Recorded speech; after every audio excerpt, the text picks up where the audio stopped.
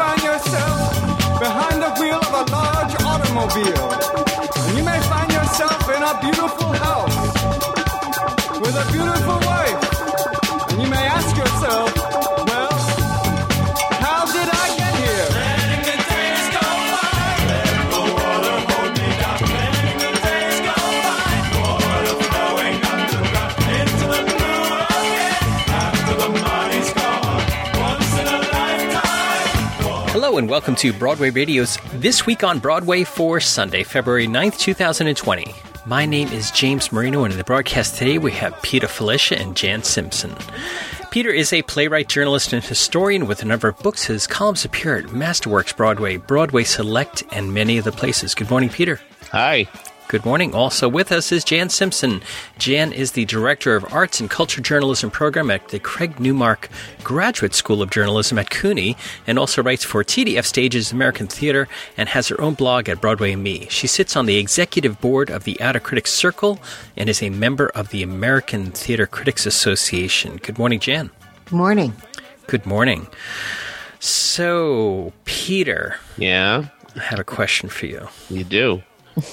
What happened 42 years ago? 42 years ago. Ah, you mean this week? Yes. Oh, Linda Connor and I had our first date, and we haven't had our last one yet. So we're still living in unmarried bliss. Marry in haste, repent at leisure. So anyway. And we're still here. That's right. Well, congratulations, 42 Thanks. years. That's really wonderful to read about, and I wanted to say congratulations, at least sort of in person. Yes. Good enough. It qualifies. Absolutely. And, to celebrate that, should we give you a Cleveland Award? No, you don't have to give me a Cleveland Award by any stretch of any imagination.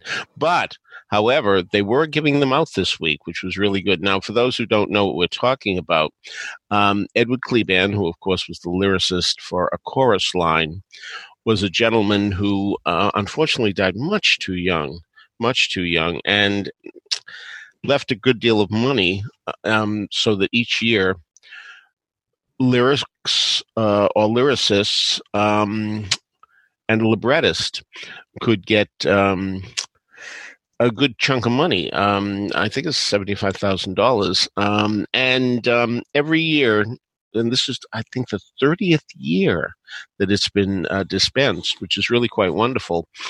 They've just given awards to so many people who have really been so deserving. And as Richard Maltby said, who was the MC of this evening, this is really a prize for what you're going to do next. It's not so much what you have done, because it's most promising lyricist, most promising librettist. So that's how it works. And so it was really very exciting to be there. Also on the panel of selectees are John Weidman, Gerard Alessandrini, Maury Yeston, plenty of others too. So it's really quite nice to see all these people in the ASCAP building celebrating these nice young people who got this award. So what we have is Rahana Lou Mirza and Mike Liu. They won the prize, and that was for Best Libretto. And Daniel Massey, who, M-E-S-S-C is the way it's spelled. I think it's pronounced Massey, though. Daniel Massey got for the songwriting. And it's really quite nice to see these people get checks that are substantial. So many times grants are rather piddly, but not in this case. And we are just so happy for these people. And what's really nice is that what's happening is that Rehan Lou Mirza and Mike Liu are working on a Bollywood musical. And, I've been working on a book which talks about the fact what musicals influenced other musicals. And what we're learning is that so many times musicals that did something first don't get credit, and it's the second one that does it that some people catch up. We've had a Bollywood musical, And of course, that was Bombay Dreams several years ago, and that didn't really catch on. And maybe this will be the musical that turns out to be the one that becomes very special and exciting. What's nice again is that once again, Broadway is diversifying, and that's very exciting as well. For example, we are also going to get a musical called Americano, which is certainly a musical that deals with dreamers and immigrants and people trying to cross the border and maybe not being able to do it. It has a very stirring score. And let me see who did it.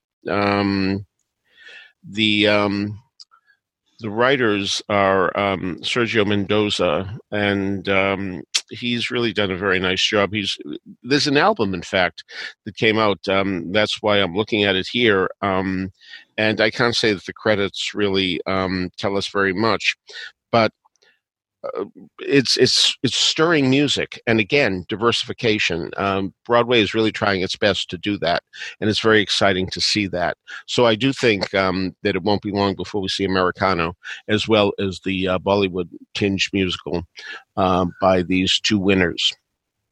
So I'm looking at the press release for this, and actually the award is $100,000. Is it now? Yeah, I think it started out. I think it started out at 75. So inflation. Yeah, New York City and inflation. Hey, look, ticket prices are going up. Why shouldn't awards?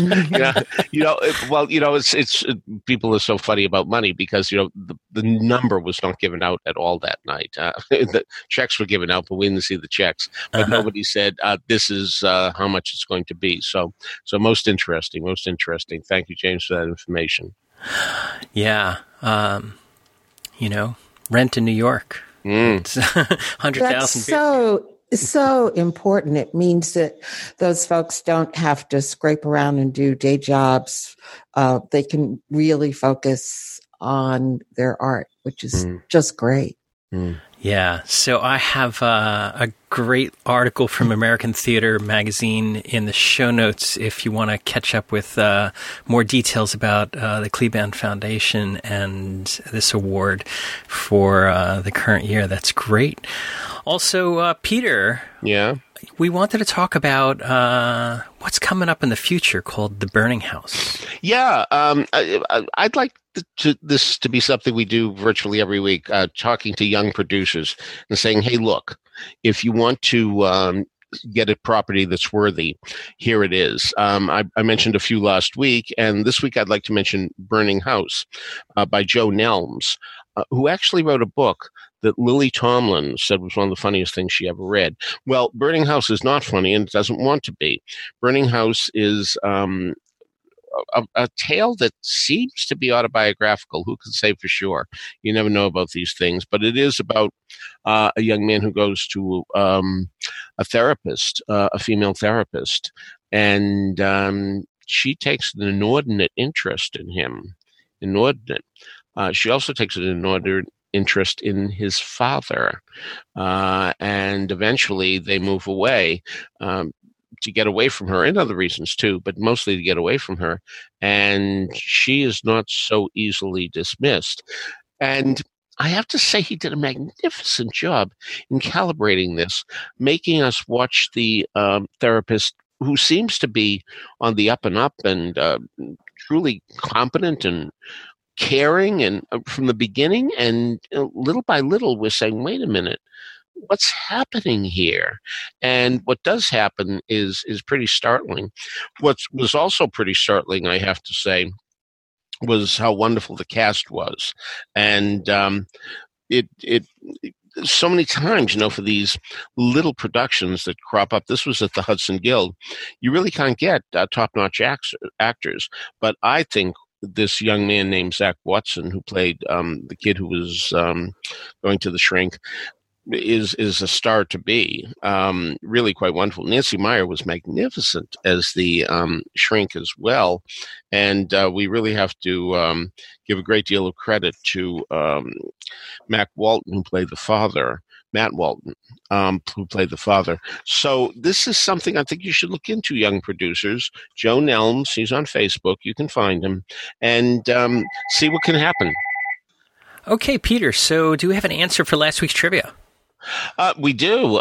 Two of the lyricists that Richard Rodgers worked with each wrote a song that mentioned a famous long-running show.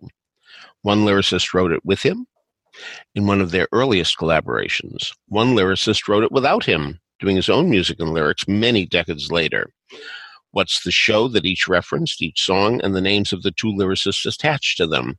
Well, the show was A.B.'s Irish Rose, the long-running hit from the 20s, which Lorenz Hart mentioned in Manhattan in the Garrick Gaieties. The lyric was, "Our future babies will take to A.B.'s Irish Rose."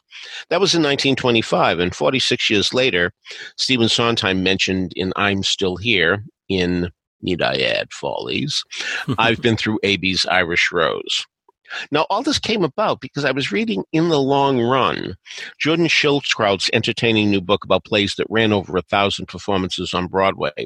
There are 26 of them, even though Schildkraut only covers 15, but A.B.'s Irish Rose is one that he covers. So it's a very entertaining book, and I really recommend it highly. Jack Leshner was the first to get it, followed by Robert Berger, Deb Popple, Jeff Falenga, Brigadude, Ben Koch, Ingrid Gammerman, and Christine Chen. And Tony Janicki?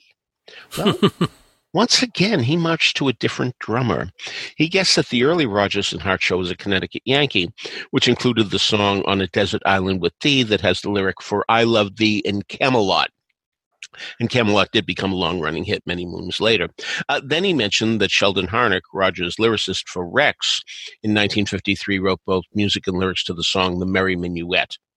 For the musical John Murray's Anderson Almanac, which contains the lyric, "And Texas Needs Rain." And Rain is a play that opened in Broadway in 1922 and ran 608. Yes, Tony, yes. But I said a long-running show, not two long-running shows. The show in question was one and the same. Pay attention, Tony. All right, so we will get to this week's question a little bit later on. But let's swap over to our review section where Jan and Peter and Bob and Carol and Ted and... Wait, no. Jan, you got a chance to see Bob and Carol and Ted and Alice, so why don't you tell us about this? This is a new group production. It's a musical adaptation of the 1969 movie by Paul Mazursky, and it tracks two couples who are swept up in the sexual revolution of the time, and they decide that they will have open marriages. I think selling point for people who are interested in musicals is that the music for this show was by Duncan Sheik, and Amanda Green was a co-lyricist. I'm not sure who this musical is for. The movie was a big hit when it came out. It starred Natalie Wood, Elliot Gould, Robert Culp, and Diane Cannon. But this sort of frothy satire about sexual hijinks came out in the same year as Midnight Cowboy, Easy Rider, The Wild Bunch. It was sort of anachronistic then. And it really is now, unless they decided to make some sort of Mad Men style commentary about that era. And this doesn't. It plays it pretty straight ahead with a lot of really cute costumes from the 60s. I think that was the best part of the show for me. I sort of forgot how much fun the way people dressed in the 60s was.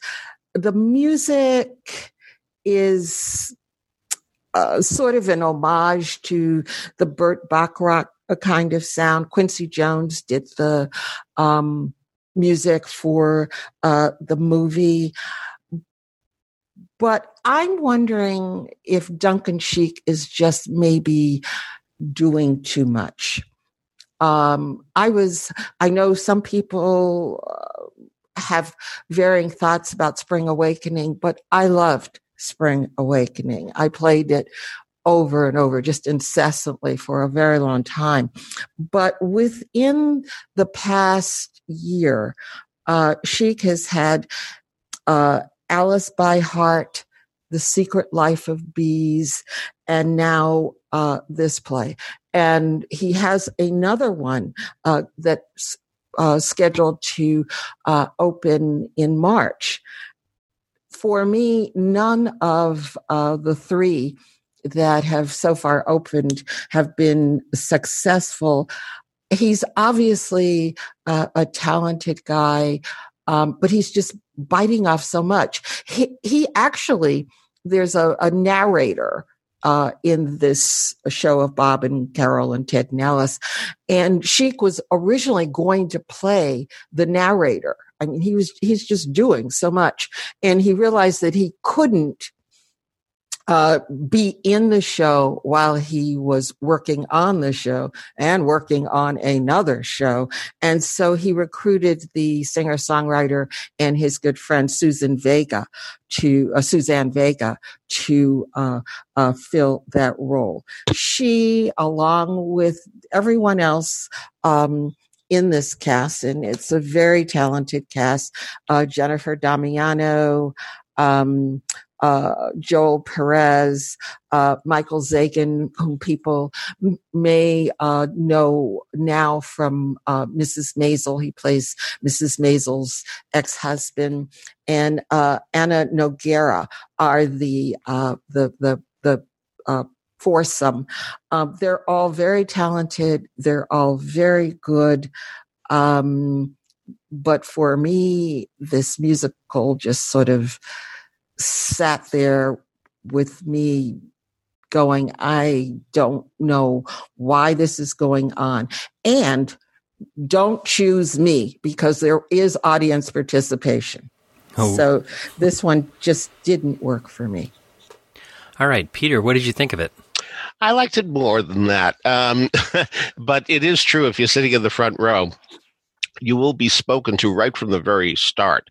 They come out and they engage themselves with that first row.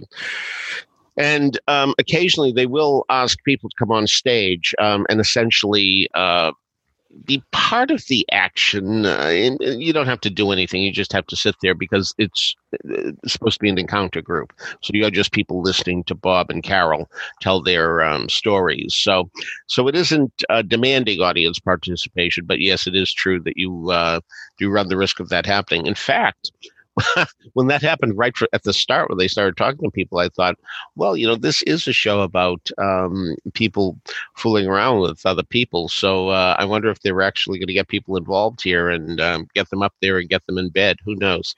Well, that didn't happen at all, needless to say. But no, I thought it was an amiable musical. I enjoyed it. There were, of course, things about it I didn't like. One of the things is that it is one of these hybrids that at times seems more like a concert than a musical, because every now and then when people sing, they grab a mic or they go up to a mic on a stand and sing right then and there.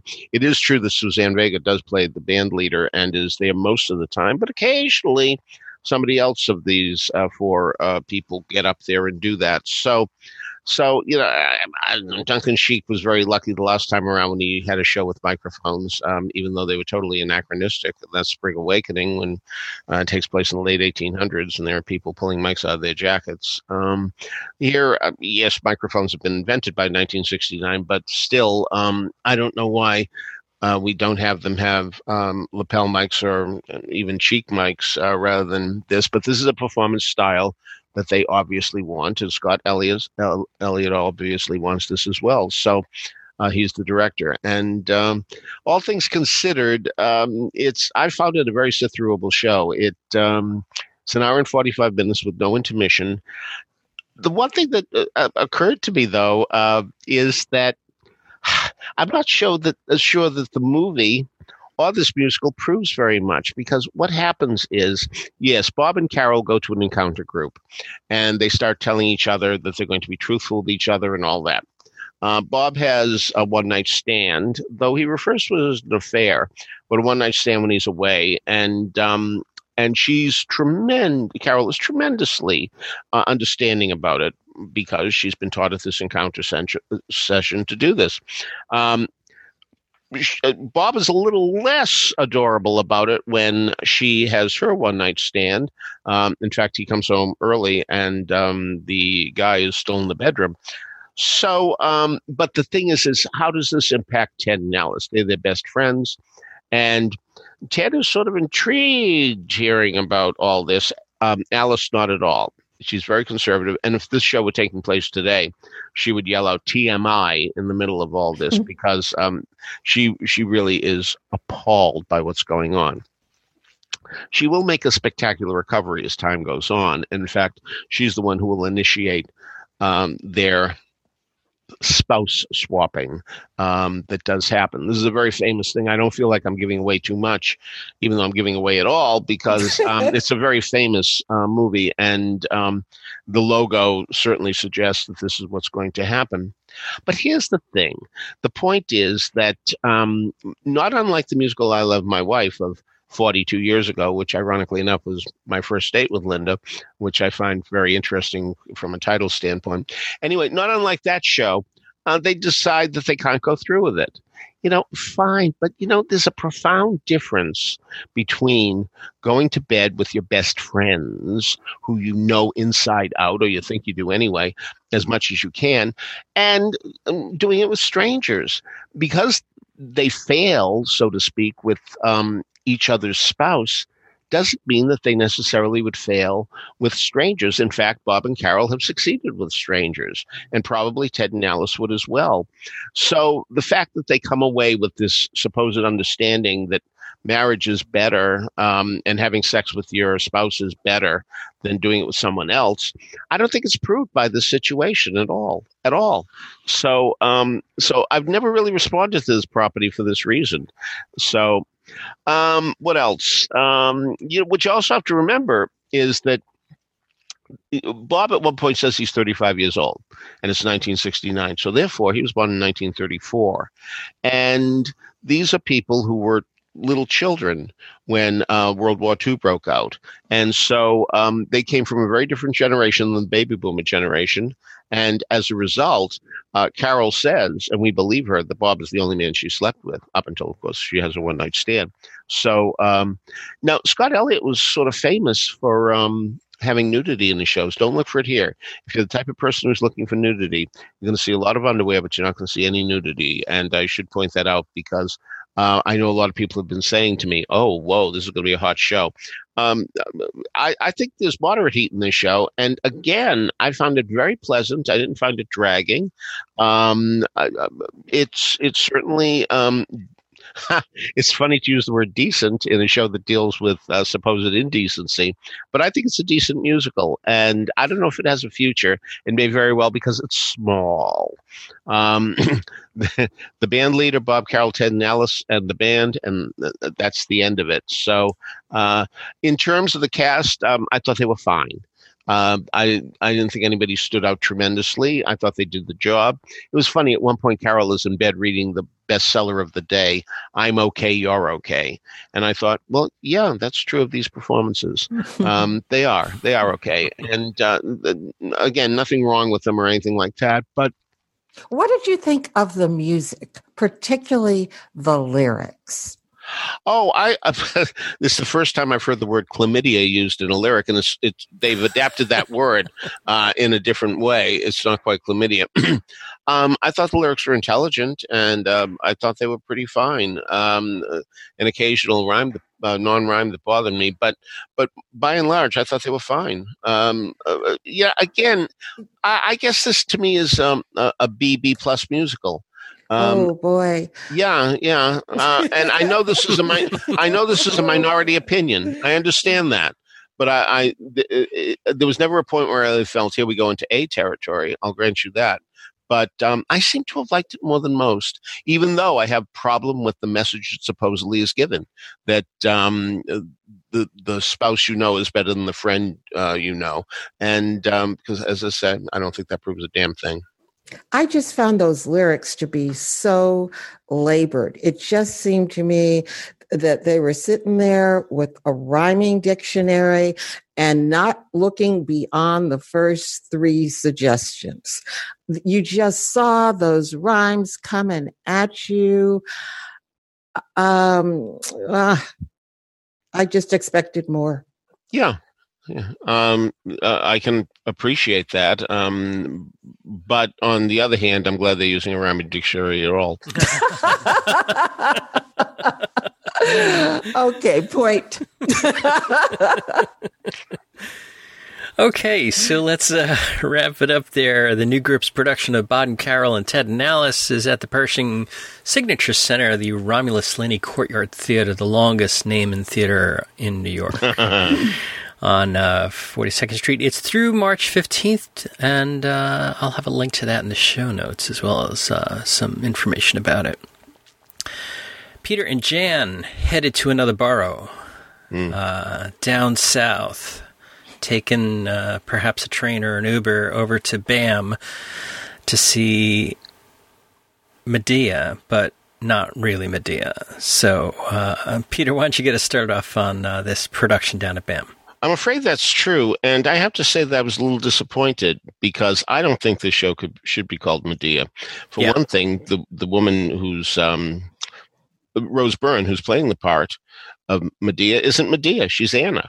I mean, what does happen is that much that happens in Medea happens in this show. But given the fact that she's named Anna, for that alone, I would think that we shouldn't have anything in the title. You know, Medea Today would even do it for me. But I really went expecting to see Euripides, and that didn't happen. So, however, I do think what is happening here is quite potent. And certainly Bobby Cannavale and Rose Byrne, an Australian who never sounds it. She sounds solid American.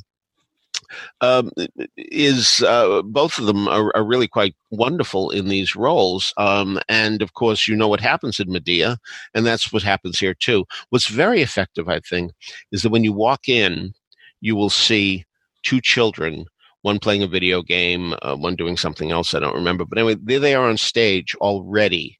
And that's very smart. Because in a way we're bonding with them, we're seeing them, we're having ample time to see them.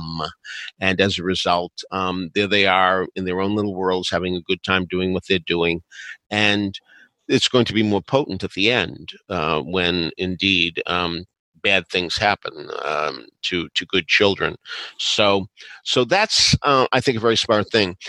Bring your sunglasses. This is a very bright production. The set, there's virtually no set. What there is a lot of white panels. And I don't mean off-white. I mean, this white is on, and it's extraordinarily bright. The lights are up full blast for most of this show. And that's really something because you do get startled by what's going on. As time goes on, you will see another color besides white. And I don't just mean red for blood. You are going to see another symbolic color, and it has a lot to say about what is going to happen in the plot.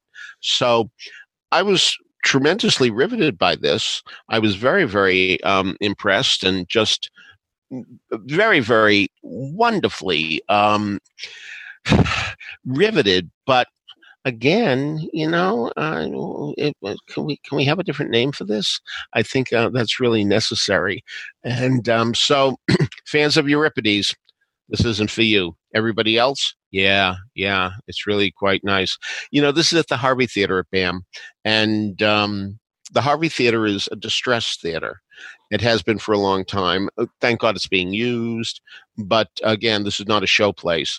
I hope that eventually someday somebody will come up with the money, which is much easier said than done, of course, and give the place a nice refurbishment, because you can really see that it had a lot of glory. It's now faded glory, but still there was glory there once. And I hope that someday again they'll be able to do it. But at least this thing isn't a parking garage or a flea market mall or anything like that. It's a theater, and we're grateful that for what we have rather than what we don't. All right, Jan, what did you think of Medea? I feel like I'm Miss Naysayer today. To put a fine point to it, I hated this production. Okay. It uses a lot of the techniques of Ivo van Hove.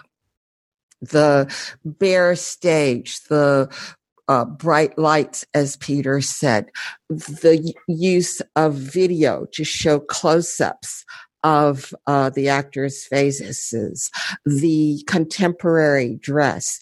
In this version of the story, I mean, as we all know from the classic myth and from the Euripides play, Medea betrays her own country for the love of Jason, and she comes with him to Athens, and he betrays her by going off with another woman, and she, Medea, then commits the ultimate act of retribution. In this play, Anna, the name that's given to the Medea character, is a medical researcher, and her husband, I'm blanking on his name now, but he also works in the same medical firm. She's found out before the play opens that he's having an affair with a much younger woman. And so what she tries to do is poison him. She puts ricin in his food. And he has, when it's discovered, he has her committed to an institution. As the play opens, she is returning from the psychiatric hospital. And one of the first things he does is he allows the kids to go off with her. What? What father is going to let his kids go off with their mother the moment she's gotten out of a psychiatric hospital? The play, this version, which is by Simon Stone, who is the Australian director who did Yerma, his also reworking of another classic play, this one by Federico Garcia Lorca. That ran, I guess, 2 years ago now, over at the Park Avenue Armory, and was a great success, and people really loved it. This one, at least for me, just didn't have its own internal logic.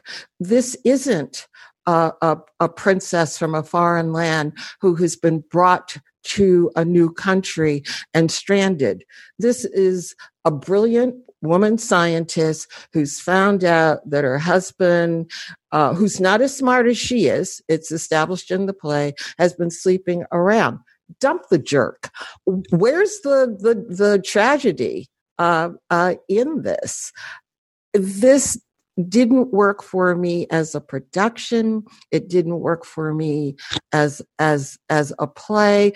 It's, I think, pretty much sold out because people are interested in seeing Rose Byrne and Bobby Cannavale, who have both television and movie careers, and who are a real life couple with 2 kids. So that adds a whole another layer that they're working this out each night, where she's killing him, trying to kill him, 2,000-year-old spoiler, killing the kids.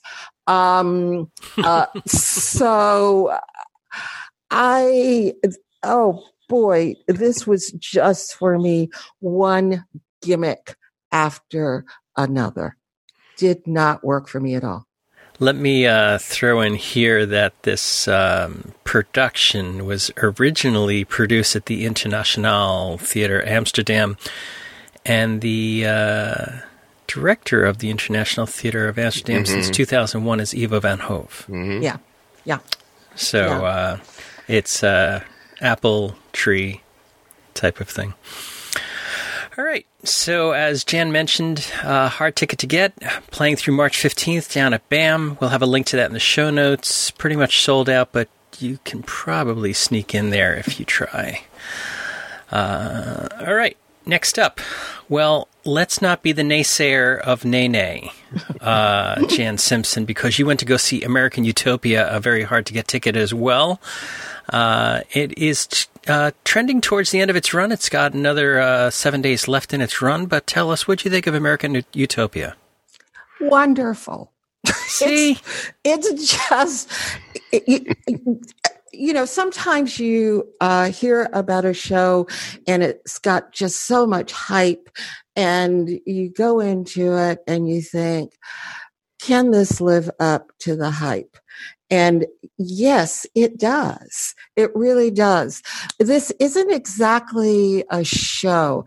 It's a staged concert.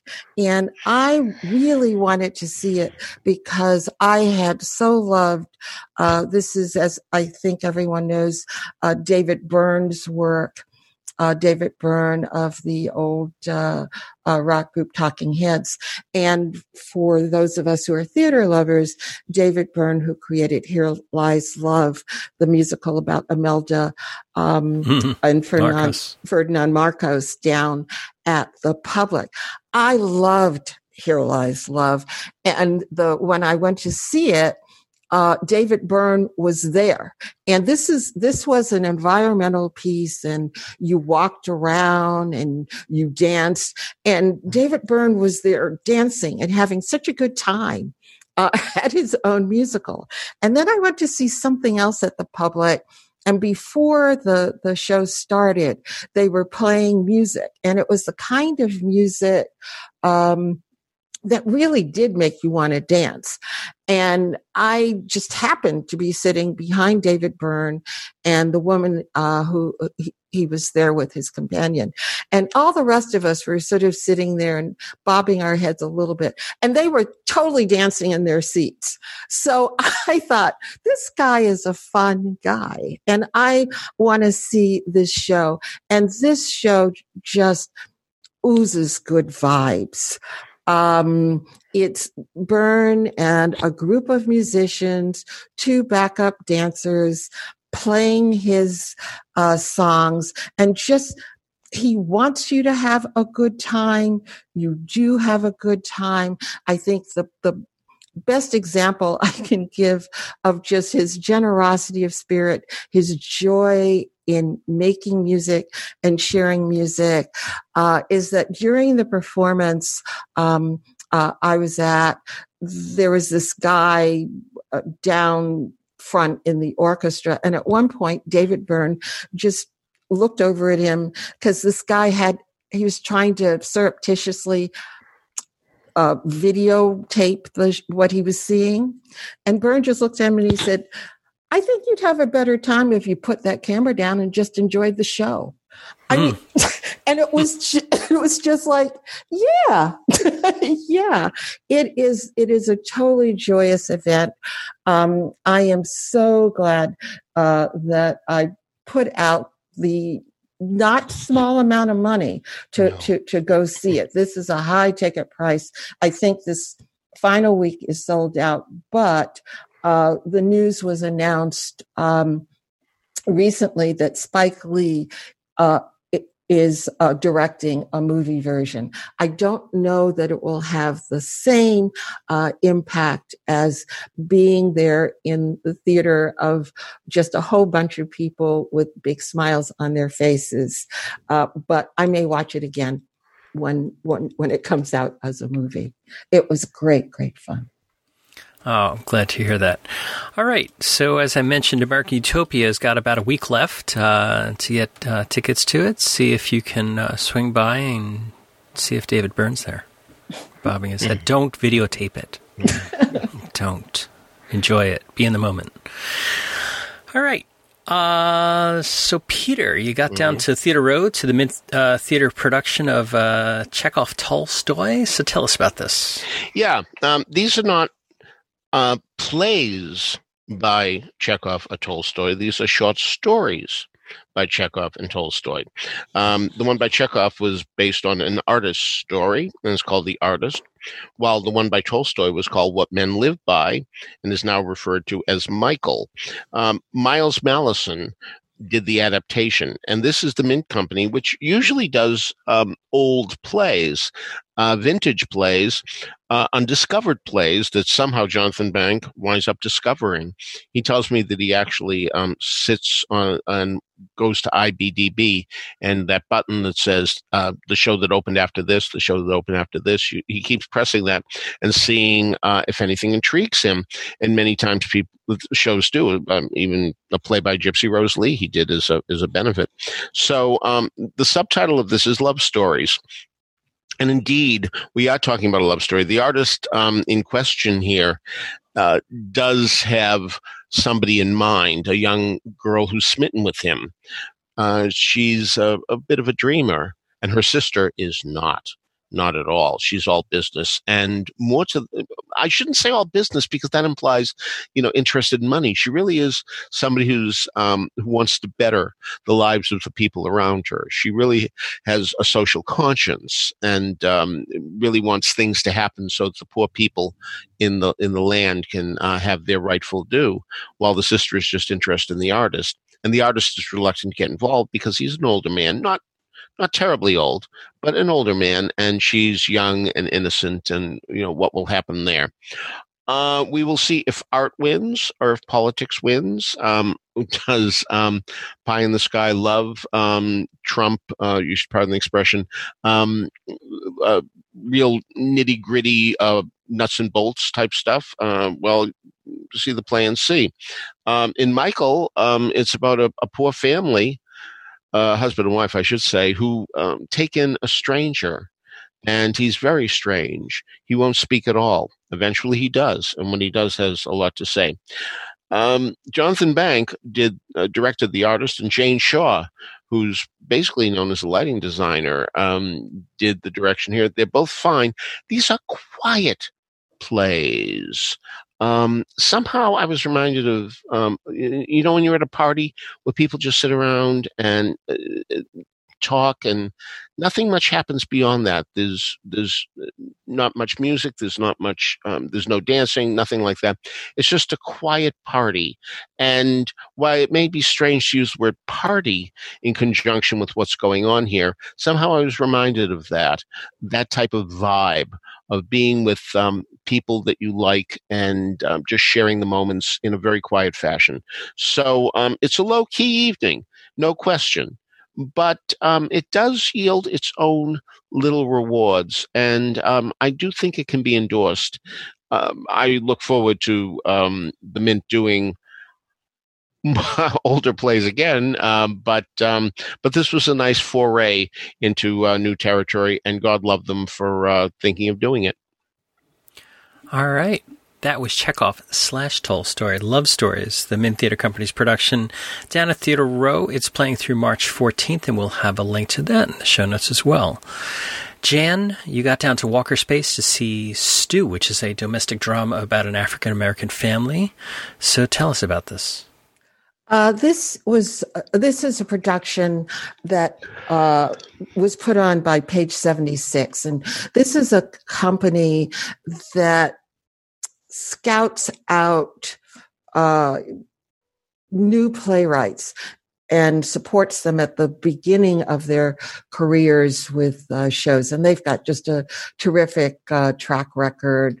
Samuel G. Hunter, I think, for example, had his first production with them. And I'm not going to talk too much about Stew because it's directed by, it was written by a woman who is an actress, Zora Howard. This is her first produced play. And she's agreed to talk with me about it for Broadway Radio's Stagecraft podcast. And so I hope that we'll have that up this coming weekend. But the reason I did want to say just a tiny bit, it is a drama about 4 women in a family, the matriarch of the family, who's a woman in her 50s, her two daughters, and her granddaughter. The matriarch of the family is played by the actress Portia. She goes by one name. And this is one of the best performances I've seen this season. It is so natural, so lived in, so commanding. You just walk out of that theater. The Walker Space is where Soho Rep has usually played down in Soho. It's a tiny space, seats about, 60, 70 people. And when you walk out, you feel really as though you know this woman. You don't feel as though it's a play. You feel as though you've really just sort of eavesdropped on this woman because of the lived in portrayal that Portia is given. If you're someone who's really interested in just bravura acting, and I don't mean bravura in terms of, lots of fireworks and flashy stuff like that, but just an incredibly authentic performance, then I would suggest you give Stu a try. All right. So I'm looking forward to that discussion for Broadway Radio as well. Really exciting. So I'll have a link to the Stu page, the Stu website, which is at page 73, is the company that's producing it down at Walker Space, 46 Walker. Right. I said 76 and 73. Yeah. I can 76, 73, whatever. Yeah. It was so good you added +3. Right. So, and that's playing through February 22nd. So, and they have an initiative for $10 tickets. But all that information is on the website that I'm linking to. So check that out. All right, Peter, you saw Sister Calling My Name down at the Sheen Center. So tell us about this. Yes, this is Buzz McLaughlin's play. Buzz McLaughlin is certainly an important presence in New Jersey. He started Playwrights Theater of New Jersey in Madison many moons ago, about 30 years ago, and it still exists in some form. And he's a very fine playwright. I first ran into him in New Harmony, Indiana, some years back when he had a play that was there. And this one is about a brother, as you might expect from the title, Sister Calling My Name, who will find that he has two sisters in his life that he's dealing with. One is one that's severely mentally disabled, and she's been put in an institution. And the other sister is a nun who works there. And he doesn't want to have anything to do with his sister. He's written her off long ago that she's hopeless and all that. And it's sad when that happens, but there are certainly siblings like this. I have to admit that in my own family, I don't mean brothers or sisters, but I had cousins who went through this. And I have to say that my cousin Ronnie was very much like this with his brother Anthony. So under these circumstances, it really hit home to me watching this happen. And so the real complication here is that our hero, so to speak, Michael, was indeed romantically involved with this nun when they were kids. Now, again, it was when they were teenagers and all that, and she decided to become a nun. Her first devotion was to God rather to him. As much as she loved him, it wasn't that she loved him less, that she loved God more, that type of thing. And so she wants him involved with his sister because she knew the sister too when they were growing up. These people all knew each other. So the one thing that struck me as rather odd was that the sister, meaning the one who's institutionalized, is a tremendously good artist. And now her paintings are starting to sell and sell for good money. And it's there's every reason to believe that the prices are going to go up, up, up. And I really thought what was going to happen was that the brother was going to get interested because he could make some money off the sister.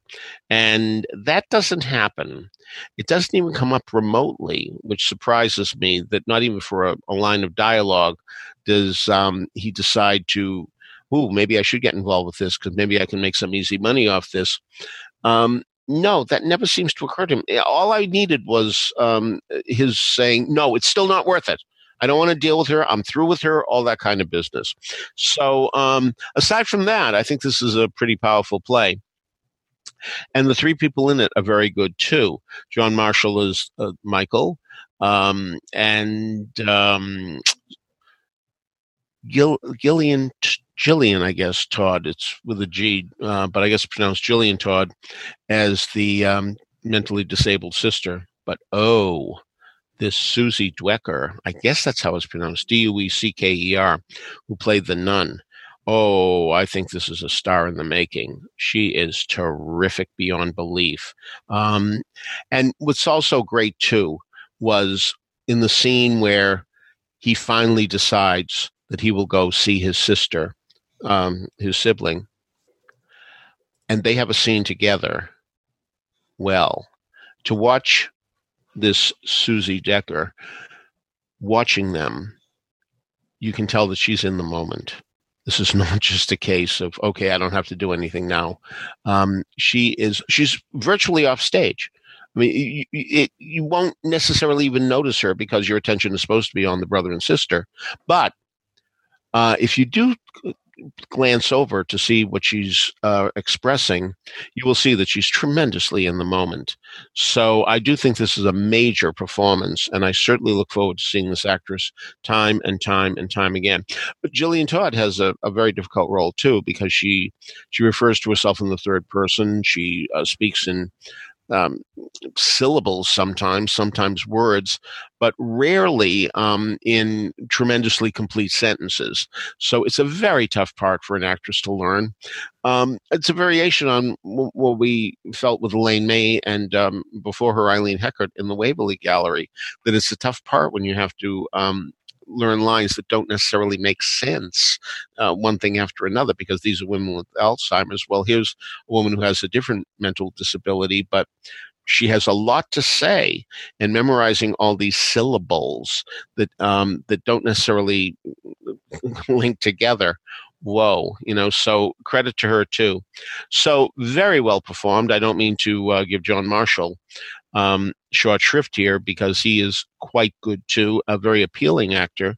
And but I do need that line in about money. Money is certainly something that all of us are interested in to some degree, and I would think that he'd be interested. Aside from that, a worthwhile event. All right. So that is down at the Sheen Center, and it's playing through February 16th, so you have about a week or so to get over there to check that out as well. Have a link to that in the show notes. Jan, are you caught up with A Soldier's Play down at the American Airlines Theater? So tell us, what do you think of A Soldier's Play?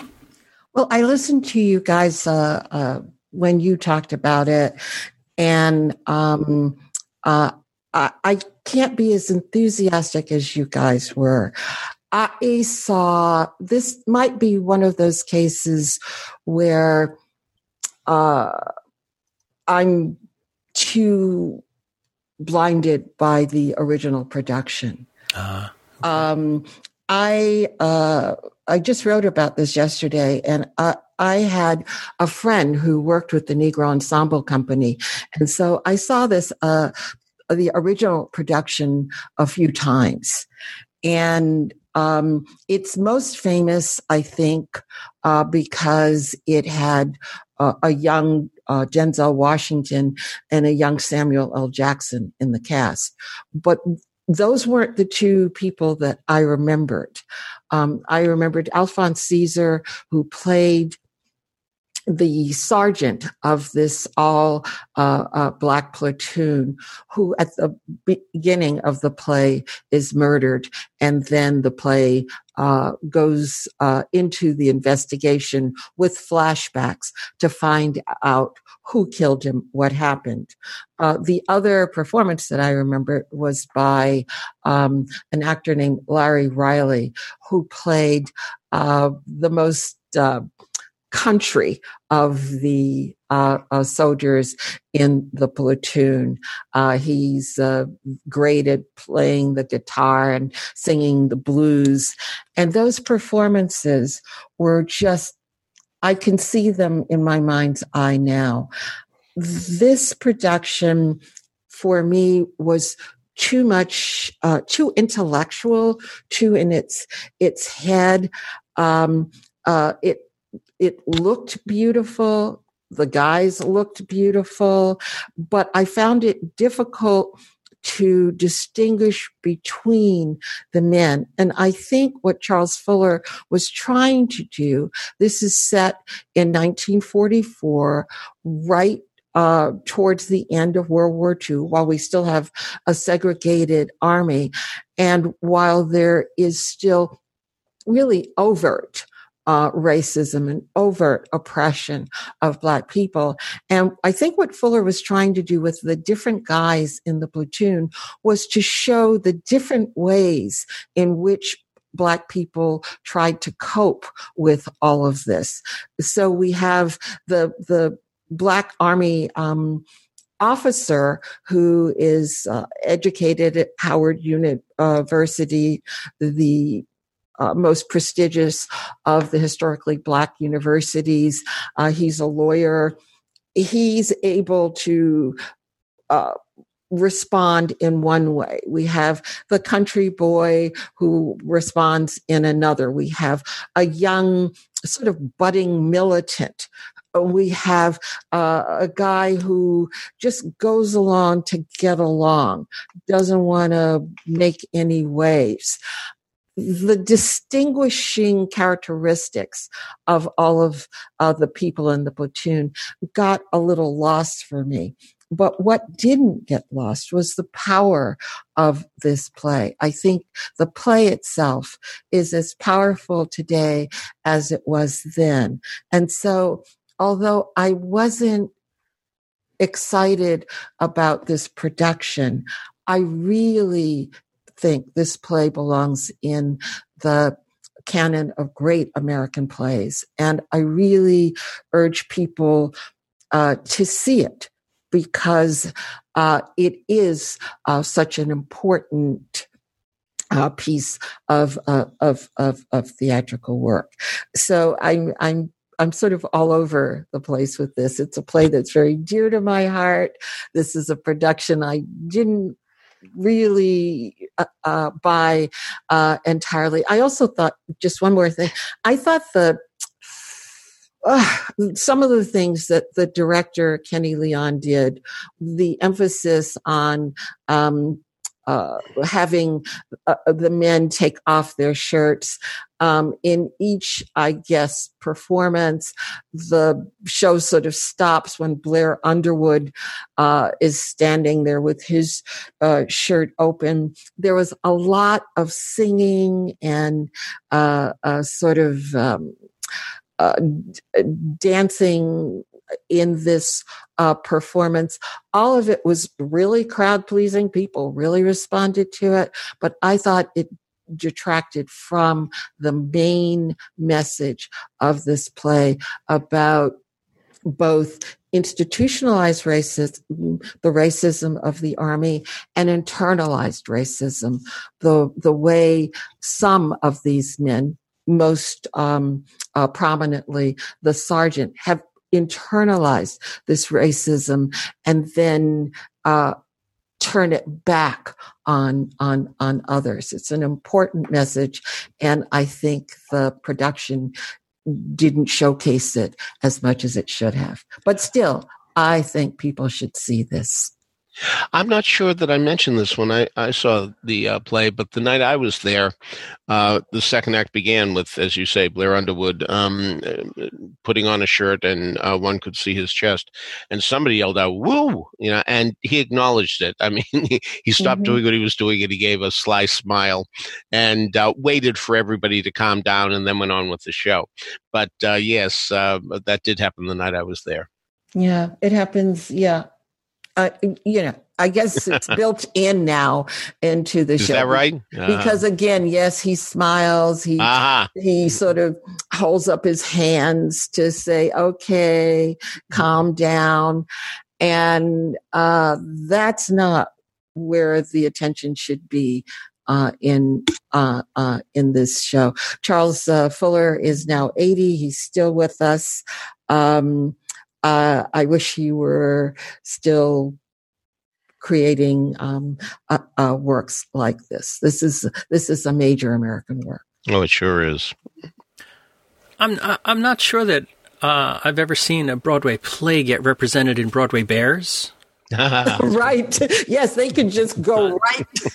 These guys could definitely go right into it. And I hadn't thought about the music and the stepping that was done in the performance. Was that not part of the movie or previous performance that you've seen of this? I don't remember the movie, although I have seen the movie. Certainly, the singing by C.J. Memphis, the Southern guy. Yes, because that's part of his character. But no, the stepping was added to this. And stepping for people is what Black fraternities do, kind of a militaristic drill movement. The choreographer, Camille A. Brown, integrates that into works like in Choir Boy. Choir Boy, I was just going to say, yeah. And I thought it was beautifully woven into Choir Boy. Here, it seemed to me borrowed instead of being really integral to the storytelling.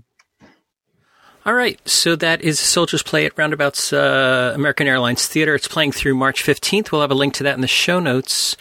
I caught up with Grand Horizons. We talked about it the last couple of weeks. I have a question for both of you. Both of you saw Peter saw it. I don't know, Jan, you did see it, right? I was mixed on this because I felt as though that all the women characters were really, really good, and all the male characters I felt that they annoyed me, and it was so much mansplaining and things like that. I was wondering, did you feel like the men's characters were lacked depth, or I don't want to put words in anybody's mouth, but the comparison was that I felt like I was seeing two different shows. I think I know what you mean. It didn't strike me that way, but I think I know what you mean. The sons, I just wanted to smack the sons, both of them. I understand that. Yeah. I think they were used more for humor, and the two women, well, three women, were.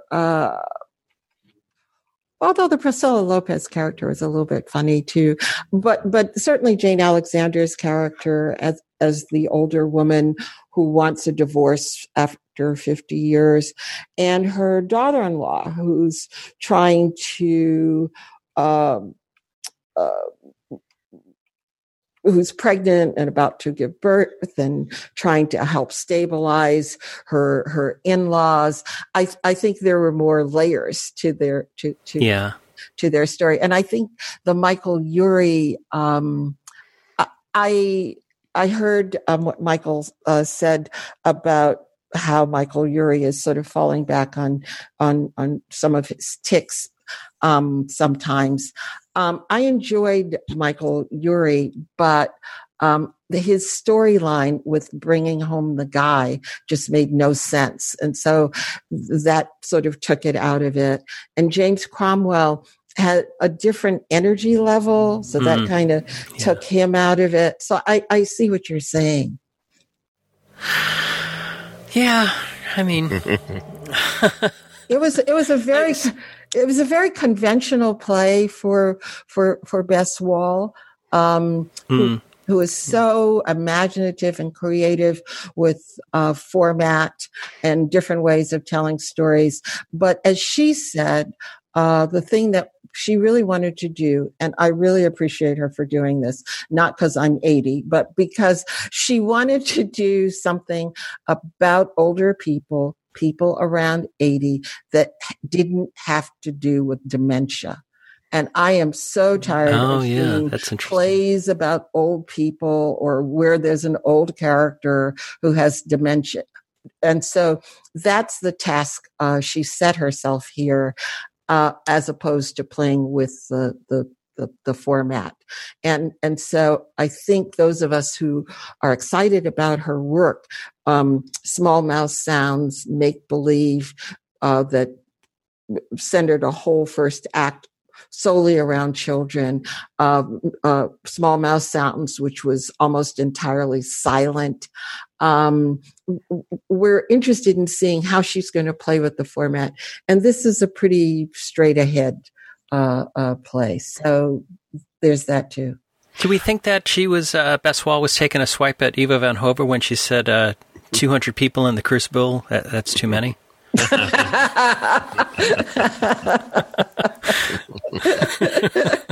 Maybe. And do you think U-Haul paid for a product placement? Wow. Say no more. You don't want to. No. I'm just, right. Right. Could mean anything right now. Right. That's right. That's right. Yeah. The boys were silly.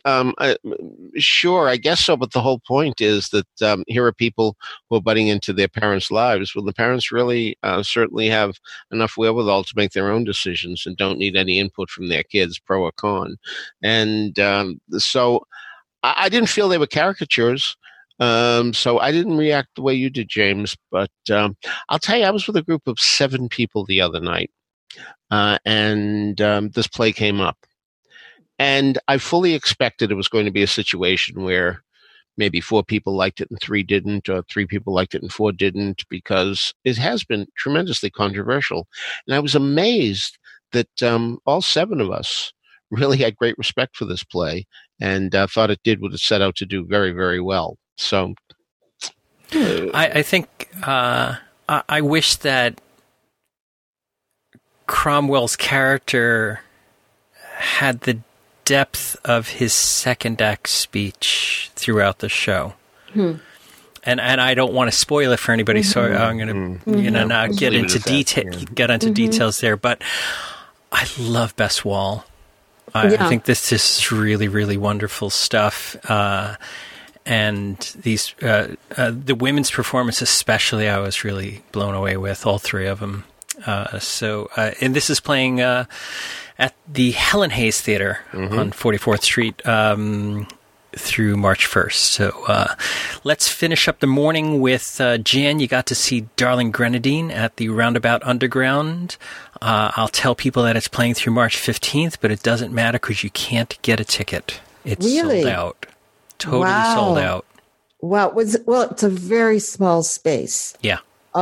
This is a musical book, music, and lyrics by Daniel Zaitchik, who's someone not familiar to me. But it is about a guy who's a songwriter. And he falls for a woman who's an actress. She's in the ensemble of a Broadway show, but she's also the understudy for the star of the show. And he tries to woo her. Part of his wooing is to have her go with him to this bar that's owned by his brother. And it's the bar that's kind of like a Tell Mamas or something where people play show tunes and sing. And it seems it's though it's going to be just a lovely, simple little rom-com. But then we gradually learn that he has the guy, his name is Harry. He's played by Adam Cantor, who people will, I think, remember as the guy by the phone in Band's Visit. The Band's Visit. And he has a drinking problem. And the drinking problem becomes the central focus of this musical, how a person who's charming and talented, an endearing person, how substance abuse can ruin their lives and ruin the lives of the people around them. The music is charming music. It's very small band. The show is delightfully directed by Michael Barres. The fact that I hadn't realized that it was sold out, the fact that it is sold out suggests that maybe this might move, that there's a lot of interest in this. The cast is really excellent. And they do something that is very simple, but really very effective with their video projections. It's just a very well thought out, it's a small musical, so I don't see this, and I don't think it would suit it well if it had a big Broadway production. But if there were some off-Broadway spot where more people could see this, maybe even upstairs at the Laura Pels, as opposed to the underground at the Steinberg Center, I think people would really enjoy it. It opens officially tomorrow night, I believe, or maybe tonight. And I'm happy to hear that it's sold out for them. I'm sorry for the folks who are listening who don't already have tickets, because I think they would find it a charming little show. All right. So that is Darling Grenadine. That is... As we mentioned, sold out, but it is currently scheduled through March 15th. And they do have a caveat to the sold out on the Roundabout website page. If you are willing to join the Chairman's Circle, beginning with a tax-deductible donation of $3,000, you can get a ticket. And so if you do have the means, I highly recommend it. So check that out. Or maybe they'll extend. Extend, move, things like that. Yeah. Well, and thanks to them for saving me from being a complete naysayer. So.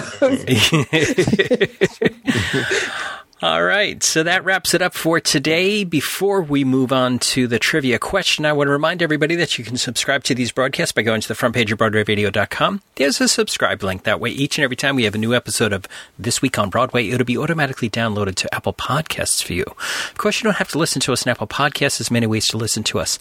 iHeartRadio plays us. TuneIn, Stitcher, Google Play, anywhere that you can listen to finer podcasts, you can get Broadway Radio's offerings.